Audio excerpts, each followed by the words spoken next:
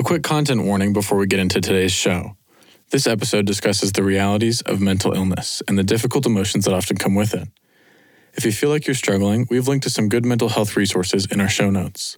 And if you find yourself in a crisis, you can always call the 988 National Crisis Hotline for someone to talk to. Stay safe and enjoy the show.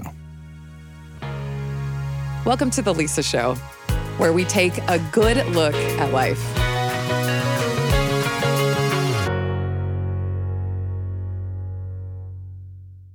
Okay, so imagine this. You're feeling guilty because you're not eating healthy enough because you're too busy. But if you take more time to research healthy recipes and buy all the ingredients and food prep and buy all the equipment for the food prep and the containers, then you feel like you'll be even more busy and then you'll end up eating worse food because you're too busy and you're just hungry. It's a really difficult cycle. Or how about this? You know that your car needs some minor repair work, but you think, well, I don't have the money for it right now to get it taken care of. But if you wait to get those repairs taken, then the car repair will only get worse.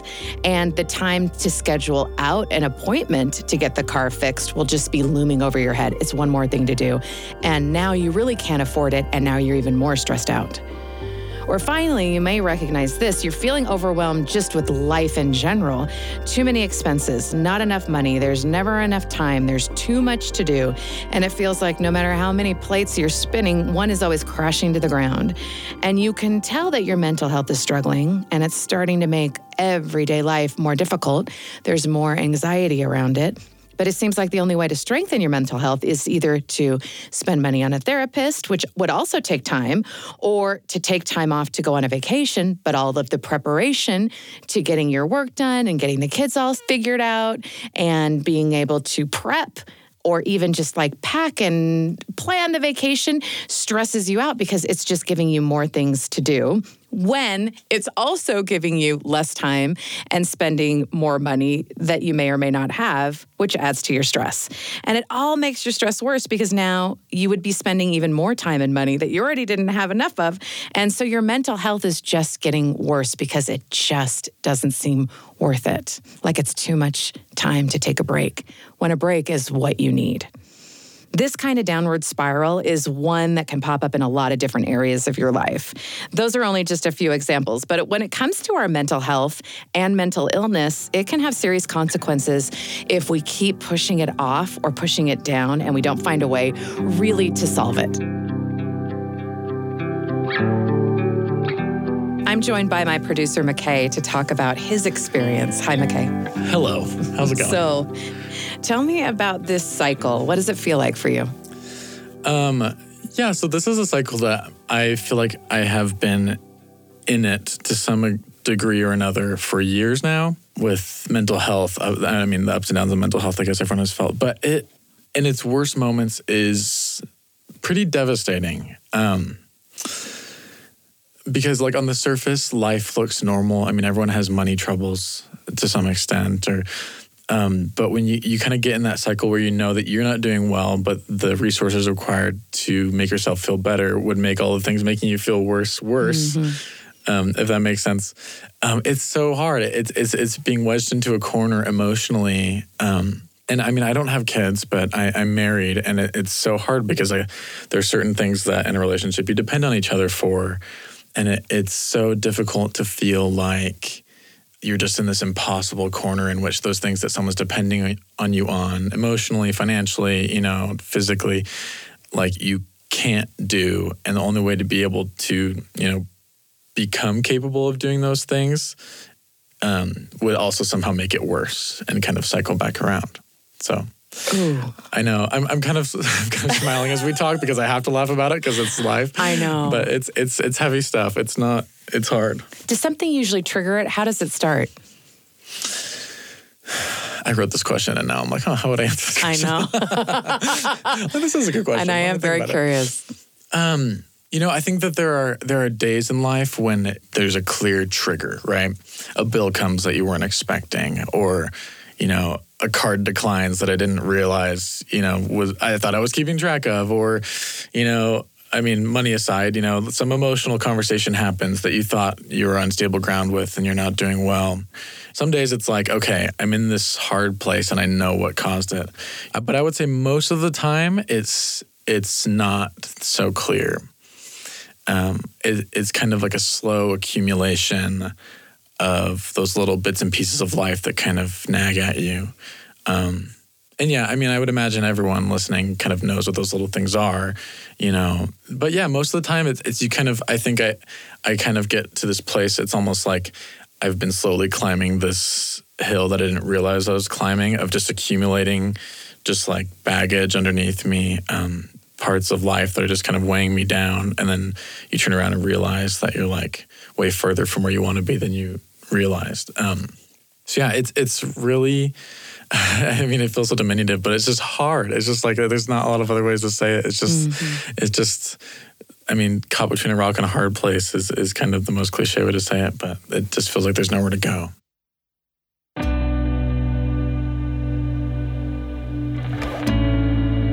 McKay's experience isn't everyone's experience, but we all have our different mental health challenges as we're trying to take care of ourselves. For me, I've had 5 children. And this is how it kind of went down. I would be pregnant, and they all went well. I mean, I think under the best of circumstances, pregnancy is just hard. I mean, not for everyone, but I actually really do think for everyone. I would really blow up, and not just in weight. I retained water, right? So I couldn't wear my shoes. My nose would get bigger. Like, it was a whole thing. I just always felt really puffy, and enough that like people would notice and comment on it. It was real fun. It's really fun when people comment on your appearance when you're pregnant, or anytime actually.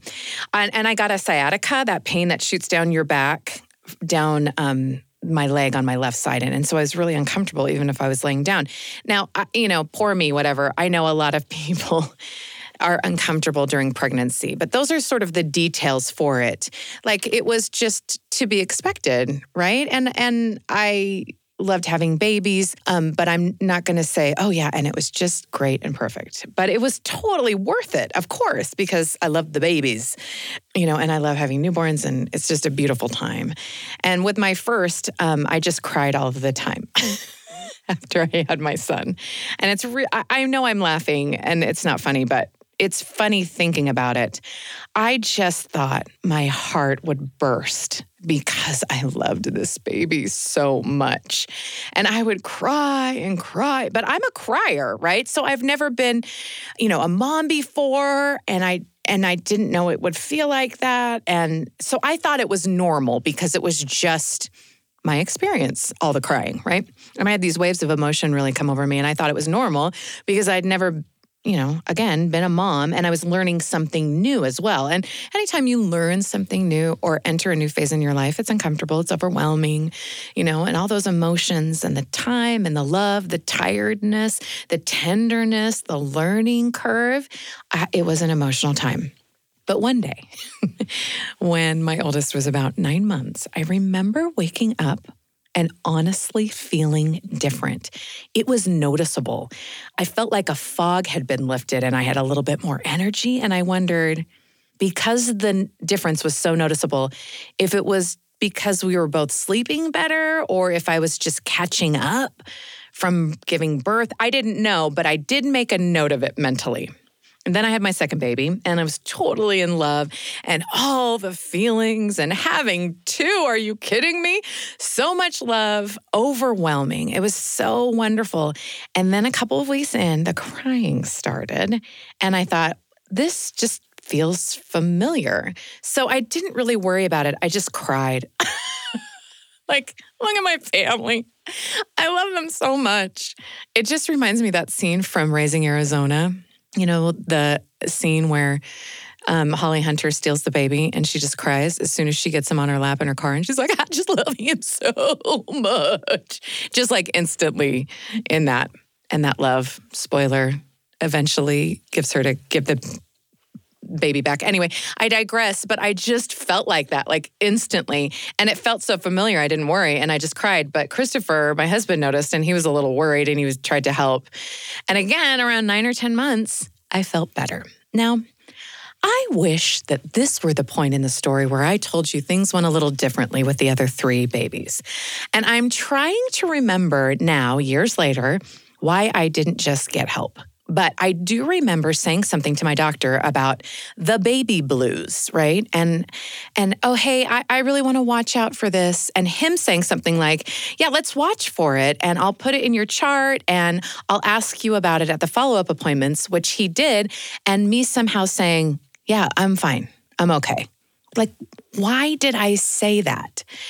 I think I just knew that having a baby was a big transition. And I knew, I don't know, just to keep life and projects kind of simple. And I had other kids to worry about, and it, quote, wasn't that bad, unquote, you know?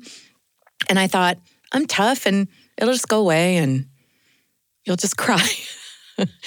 When my 5th baby was about 6 months, I remember going to lunch with my sister and my sister-in-law, who's a pediatrician, and we're sort of catching up, and she asks how I'm doing, and I say something like, well, I mean, I cry every day, but so does everyone else after they've had a baby. Am I right? And she looked at me like a little lost puppy. I mean, her eyes got really wide.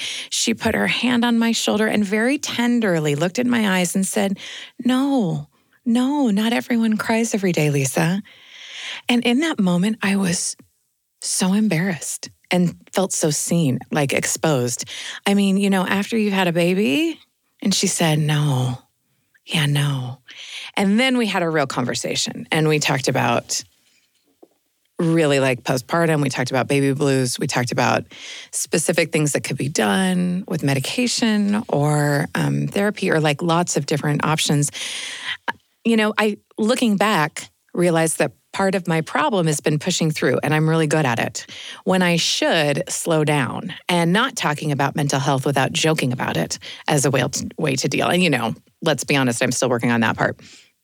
Now, my mom didn't have a problem with it, and neither did my really close friends, so I just kept my head down. And we're so much better at talking about it now, but I really think back to that time, and I regret that I didn't talk to someone earlier or get on medication and not just push through like I did. I regret that. So now I look for it in other women after they've had a baby and I ask them how they're feeling or how their emotions and feelings are adjusting. I ask more questions and I offer unsolicited advice, which I know you're not supposed to do, but it's hard for me to not say something like, hey, how can I help you take care of yourself better during this time? And then I leave it, right? And I don't know. And I hope it helps.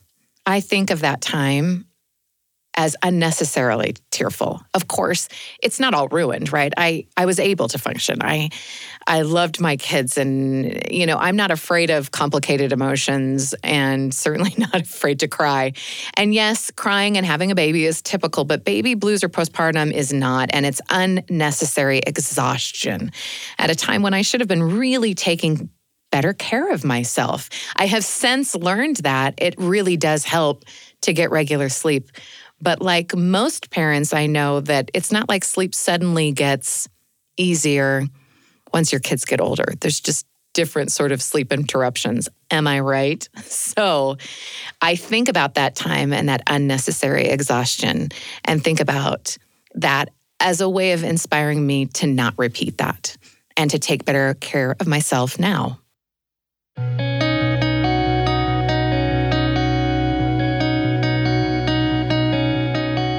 With all of the different experiences that we have in mind, we know we need help. How do we really express that or get the best help possible? And what kind of options are there for us? Well, I reached out to my friend, marriage and family therapist, John Sovic, to hear what advice that he has. So, John, a lot of people are stuck in the cycle of, I'm too busy right now. Like, I know I need to get to therapy or meditation or something, but I can't handle one more thing on my plate, you know? And so how do you advise people to sort of get out of that cycle? Well, I think there's that amazing, I think it's a Zen koan, and it says if you don't have 5 minutes to meditate, that means you should be meditating for an hour. Yeah. And that's wonderful. What I love about that is people tend to make this whole idea of self-care so complex. Mm-hmm. To meditate, I need to go to a silent retreat for a week and sit on a mountaintop and have nothing around me. To improve my diet, I need to go on this really radical, program of what I will eat and what I won't eat. To do my body, I need to be at the gym 7 days a week. And that intensity, come on, nobody really wants to commit to that, okay? Well, maybe it's so Chris easy to Hemsworth, fail. because he gets paid millions to be that way. Totally. But us mere mortals, come on, Right? it's really hard. So what do we do? For me, it's about simplicity. There's a moment right now, my office looks towards the mountains here in Pasadena. And we've had some beautiful, beautiful sunsets. Yes, I'll give us sunsets too, not just sunrises. And there are moments this past week where I paused clients in sessions and said, I just need to pause this for a moment because you need to turn and just see this. And they turn around and they see it and their whole energy lifts because they see this beautiful thing. Guess what? That's part of this process we're talking about. It is about, maybe when you go outside the building today, I know there are all those beautiful mountains that surround you in the valley there. How often do you miss them? Yeah. What about just looking up and seeing those mountains there? And when I finish my day at the office, I've told you nature is one of my curatives. There are all these trees along the busy, busy blocks of Pasadena that when I go walk to my car at night, look, there are all these cool things still growing out here. And it helps to reset me. And once again, it is about how we can apply these things simply into our life rather than feeling we have to go an 110% to be the most centered, the most perfect, the healthiest. Small steps make a big change. When people are sort of struggling and they're just saying, hey, I'm just going through a hard time and I just need to just relax, there's sort of a tipping point sometimes that comes to say, okay, no, I need professional help now. How do people sort of evaluate that for themselves? I would suggest for everyone who's with us today that rather than waiting to the point where you're there, it's really great to have a therapist you connect with on a regular basis. I've had a relationship with my therapist for over 20 years now. Now, it doesn't mean I see them every week. But what it does mean is that when something goes down, I'm like, ooh, this is a lot. I can call her up and say, can we schedule an appointment? And I can go in there. And she knows the history of who I am. And sometimes it's a one and done. It's like this. You're like, oh, you're right. I forgot about that thing. Or it's like, okay, we're going to do 6 weeks. Or, well, this one's deeper. Let's commit to a big amount of change here and go for the 6-month period. But this idea that we have to be broken before we seek help, I think that's a really big misconception in the work that we do. Why does our body have to go to a place where suddenly it's like rejecting food for us to pay attention to what we're eating? Why, does our heart need to hurt so deeply that we turn to others for help?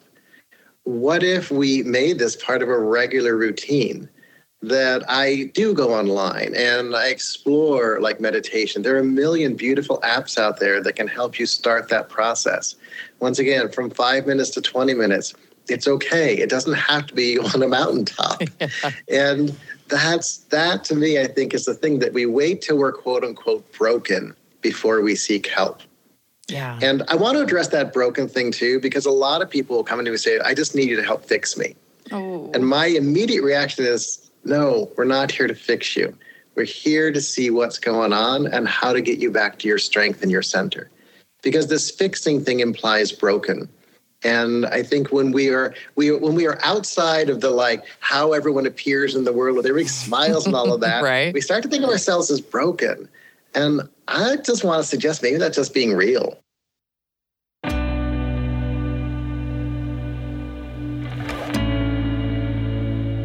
In my conversation with McKay, I kept thinking about what he had said about what has helped and that kind of source of hope that he's found and how he does it.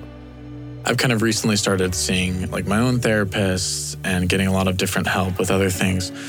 And I think I've found that what I do when I hit that metaphorical kind of, I guess, cliff's edge is kind of a macabre way to refer to it, but kind of like when you've climbed up there and you don't realize that you've hit that kind of critical mass of difficulty, like what the next step is kind of what difference like good therapy and help and like mental health resources makes.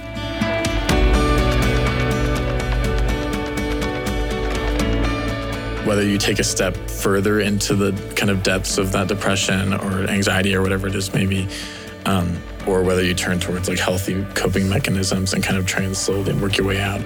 And what I'm learning, which I'm still not good at, is how to turn that like next step into a habit.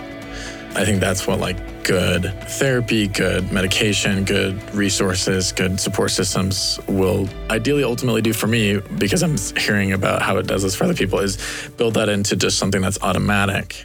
So when you find yourself get to that place, you're not having to confront it all every single time. You know, you can just kind of build that habit of automatically turning towards the path out of the cycle.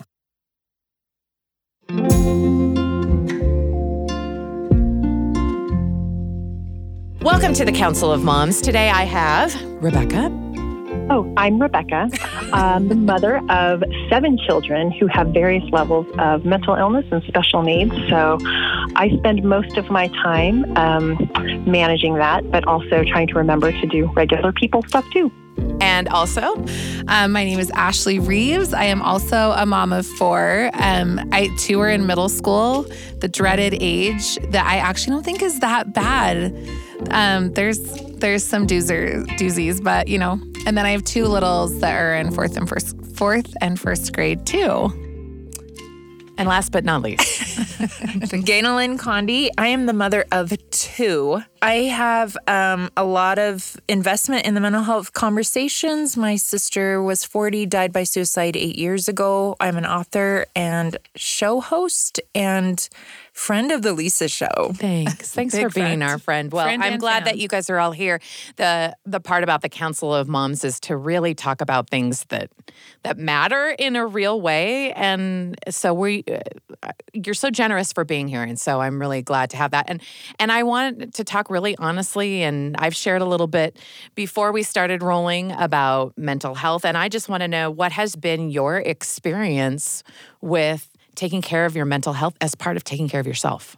I think for me, you know, we had a family dynamic as I grew up where mental health needs were in your face. I think that's the nicest way to say. And it wasn't just with my sister who passed by suicide. My mom's really open about her journey and a number of family members. And so I think in some ways it was before. It's more normalized now, which I'm so grateful for. I've been full-time working at this conversation on a public level for the last 8+ years.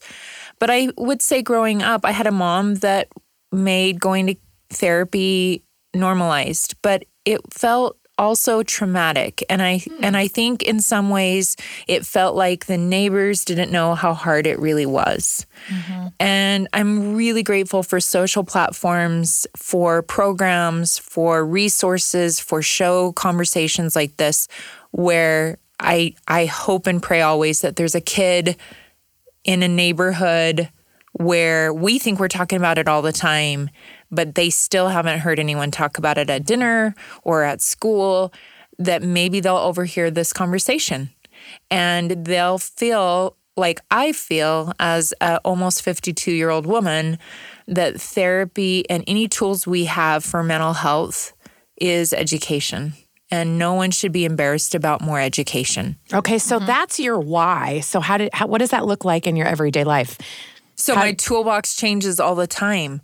I feel like I have a really big mental health toolbox. And for me, mental health is health. And we talk about health pretty easily on Instagram. And we're always telling each other what restaurants we like to go to. Are we making health conversations around our mental health just as normalized? And so for me, I'm always adding tools to the toolbox. For example, this week, I will go get a weekly massage. I deal with chronic illness. It's an absolute necessity. It is not an optional self-care tool for me. And for me, talk therapy used to be all we had. Now we have EMDR, we have light therapy, we have massage therapy. I think, what is it called now? Forest bathing, where everyone is just out in the trees, right? And so I would just say making for me the idea that that's an ongoing tool collection process means that there's days, I'll be really transparent, where I dig through the toolbox and nothing that was working last week is working.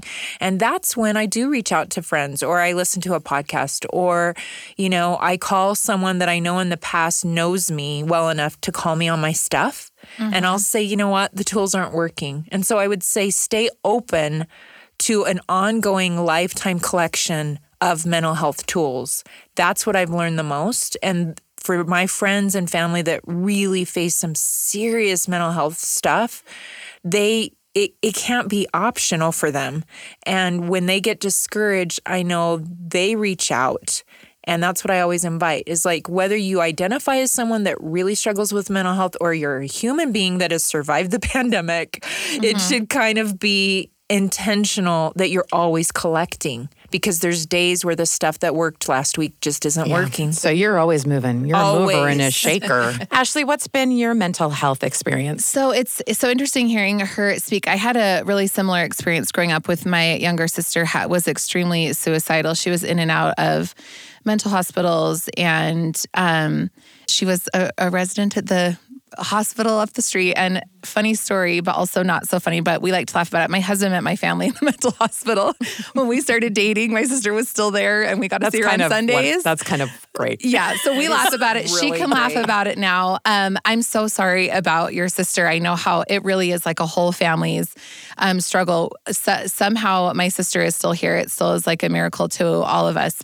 But it is more and more heartbreaking the older I get, because I do feel really fortunate that I feel like because of the shifts we've had culturally, those conversations are more acceptable. And I don't think I've ever gone to a dinner with my girlfriends where someone hasn't brought up like, oh, this is a struggle I'm having with my own mental health or with my kids.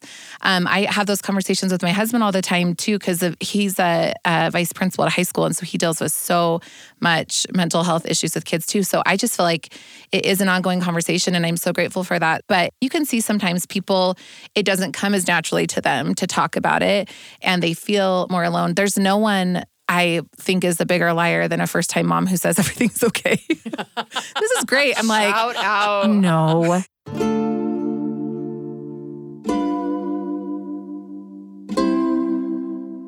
I remember like my oldest is almost 15, and it was like right at the height of like blogs. And I remember scrolling The worst. and seeing pictures of people holding babies and being like, liars. There is no way. Like I did not believe. And I just thought I had been duped into like the biggest Commercial thing. Like, fraud. Oh my gosh. And I was mad at everyone who had a baby and didn't warn me how awful it was. Like that was my depression manifested in severe anger. But How did you get through it? I mean, I also wish I would have gotten help. I think time, I started to feel better. I think like, I don't know. I also look back at it like you were saying earlier, and I do wish I would have gotten some help. I think by the second kid, funny story, my sister who had such bad depression issues for like 10 years, she was the one who called me out on it. Wow. Good She came job. over. And she was like, and she didn't even have kids at the time. And she was like, I think you have postpartum depression. I remember she brought stuff she'd printed off Google. And I was like, you don't know me. You're not in my head. You don't know what this Back is like. off. But she saw it because she saw the signs. And that's been one cool thing about her healing, even though it wasn't a postpartum thing for her. She's one of my favorite people to talk to, and she checks in with herself a lot. And she is a mom now. She has 2 young kids, and it's been an ongoing conversation. But yeah, I do think it requires some level of vulnerability. But I think what we can do, as I know the 3 of us, and I'm sure lots of people listening have had experiences where we know how important it is to have those conversations. So kind of like looking when you see people in groups of people who might be quieter or who it makes sense to you why they would be having a hard situation, and just kind of asking them some questions that might make them feel safer.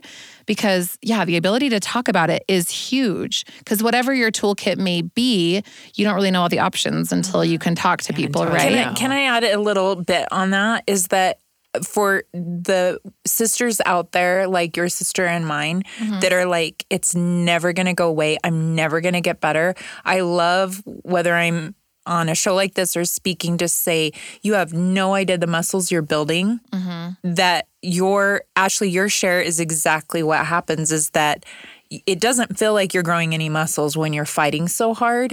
But I promise to the listeners that are like, this is never going to change. I promise you there will be a day you will be sitting at that girl's lunch. You will have that neighbor or that friend. You will recognize it and you will be able to say to them, me too.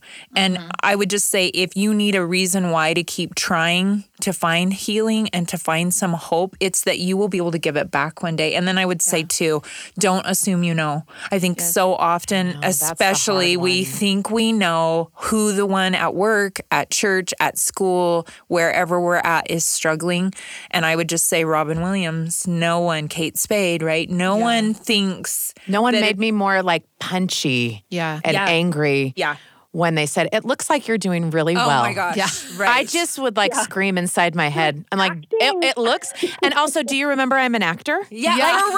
This is my specific skill set. Now, the other voice that sounds a little bit different because she's zooming in because she couldn't be here in person is Rebecca. We're sending so much love. I know. And so, Rebecca, I want to know what your experience with mental health has been like.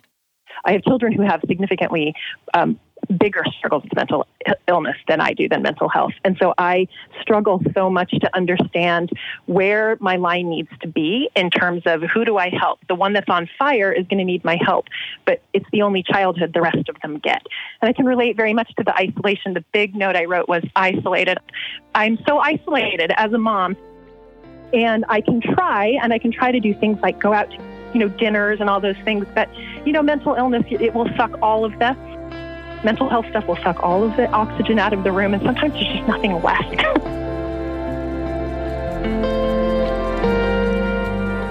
You know what? I'm listening to all of you, trying to just not snot cry, because I think it's such a sacred space to hear each other's story and to learn from each other's stewardships. And for those that know me know that that's kind of one of my biggest tools in my toolbox, is seeing everything in my life as a stewardship.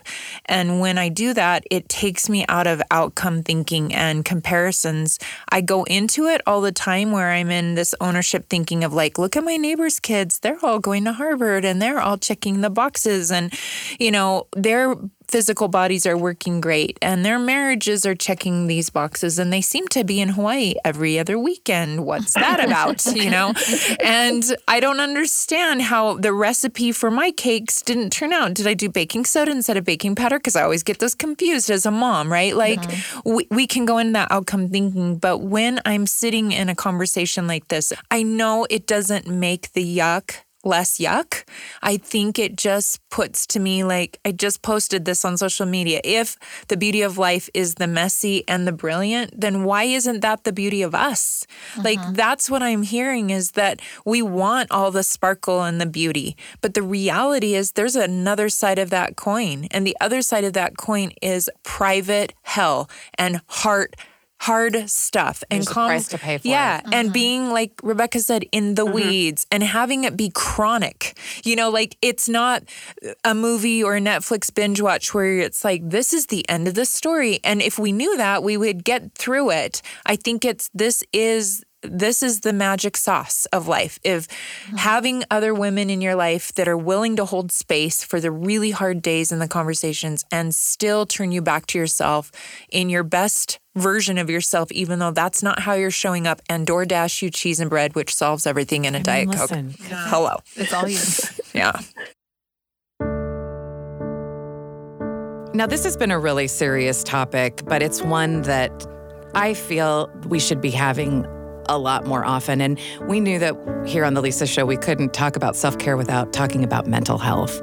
And something that I continually come back to that has helped me deal with my mental health in a more proactive way is just helping my kids and seeing my kids struggle with different mental health issues over the years, and just the huge desire that I have to help them, and how much I love them, and how much it just brings out that love, and how I want them to get help and to to get better and to have strong mental health. And really, I would do anything for them to do that, and have gone to great lengths to make sure that they're okay. And it's made me take a step back and feel that that I'm worth that kind of care and attention as well. And that this must be, a similar way to how my heavenly parents feel about me, and wanting me to be healthy, and wanting me to get help and find support and have a strong mental health, just like, I can have a strong physical health, that those things are connected in a powerful way that has meaning. That deeper level has been very significant for me, because it's made me, maybe just have a little bit more of a permission to do something and ask for help and be more proactive, when I think before I would say, oh no, I've got it covered. I'll just do it myself. I would never want that for my kids. And I'm so happy when they come to me and ask me, or when close friends do as well. And I feel so honored. And then we're able to actually find solutions and help, and that's how it works. And that's been a powerful lesson for me. So I hope that you will, if you're listening, no matter what, level you feel on severity of mental health and how that's doing as you take care of yourself, that you will feel that love that heavenly parents have for you, but also that those around you have for you, that you are worth it, that you have this value to do it, and that you would help anyone that you love in this situation. So why not let them help you?